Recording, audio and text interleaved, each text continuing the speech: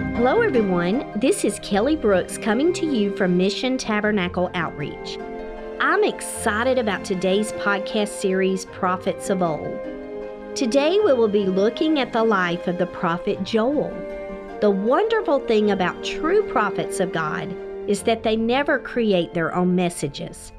God orchestrated each prophecy and gave the message to the prophets. They prophesy and give the message to the people. They were mere obedient followers of Christ. They chose to hear and to repeat the words of the Lord. Even in the face of severe persecution, they continued to push through. It is believed that Joel ministered shortly before Jeremiah. His ministry was centered from Nebuchadnezzar to the time of the Antichrist. He told of such severe judgments that the world had never experienced. He made it clear that they needed to share the message with their children, to their grandchildren, and to all future generations. He made a wake-up call.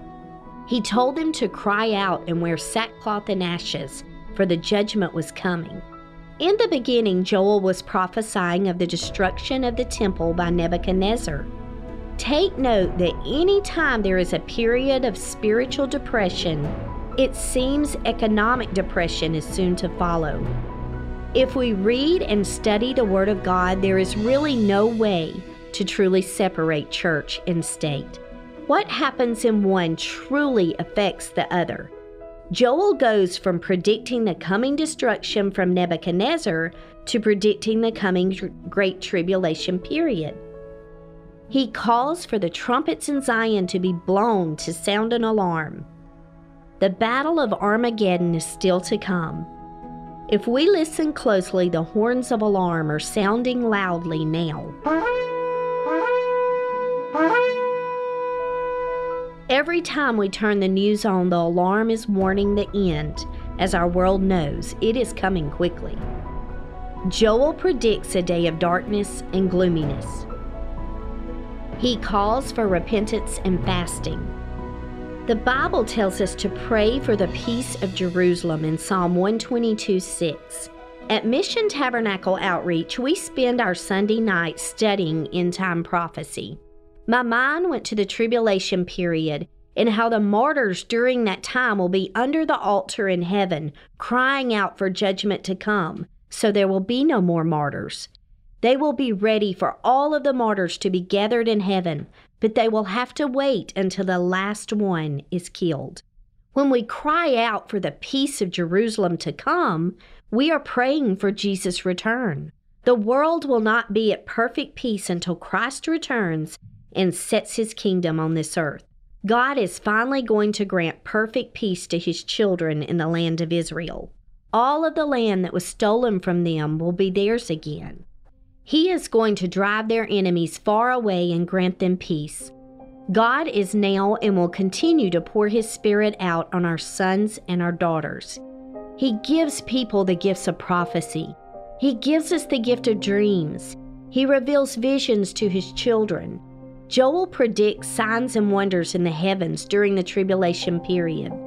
During the battle of Armageddon, God will gather the nations of the world and punish them for the way they have treated Israel.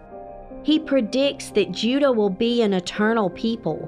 They will dwell forever from generation to generation. God will cleanse their blood that he has not cleansed. God will one day live visibly on the earth with men. What a day that will be when my Jesus I shall see. My grandfather went to heaven singing the song, "What a Day That Will Be." We should desire that glorious day as well. There is only one way that we can experience the love of Christ to the fullest extent.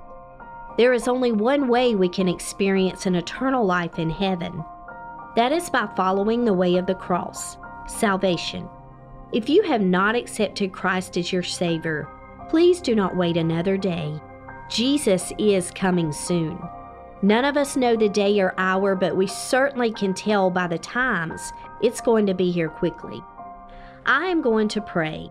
If you feel the Lord leading you to make the choice of choosing Jesus, choosing life eternal, please repeat the prayer of salvation after me.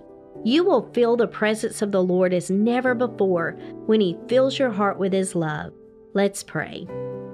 Dear Jesus, we come to you today, and I thank you, Lord, for being here with us, just your presence being real with us.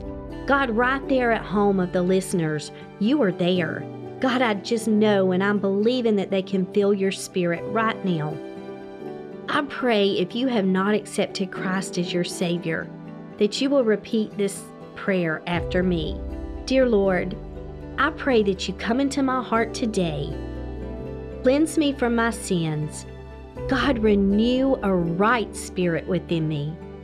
I pray that you cleanse me from all unrighteousness.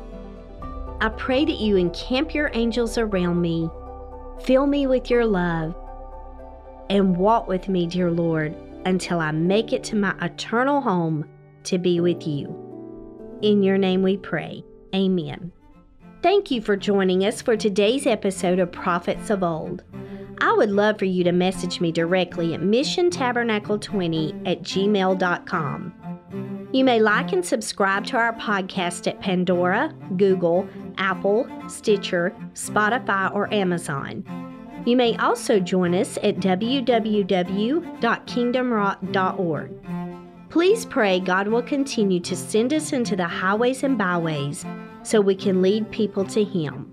As always, you are a blessing to Mission Tabernacle Outreach. We love you and hope you can join us next week.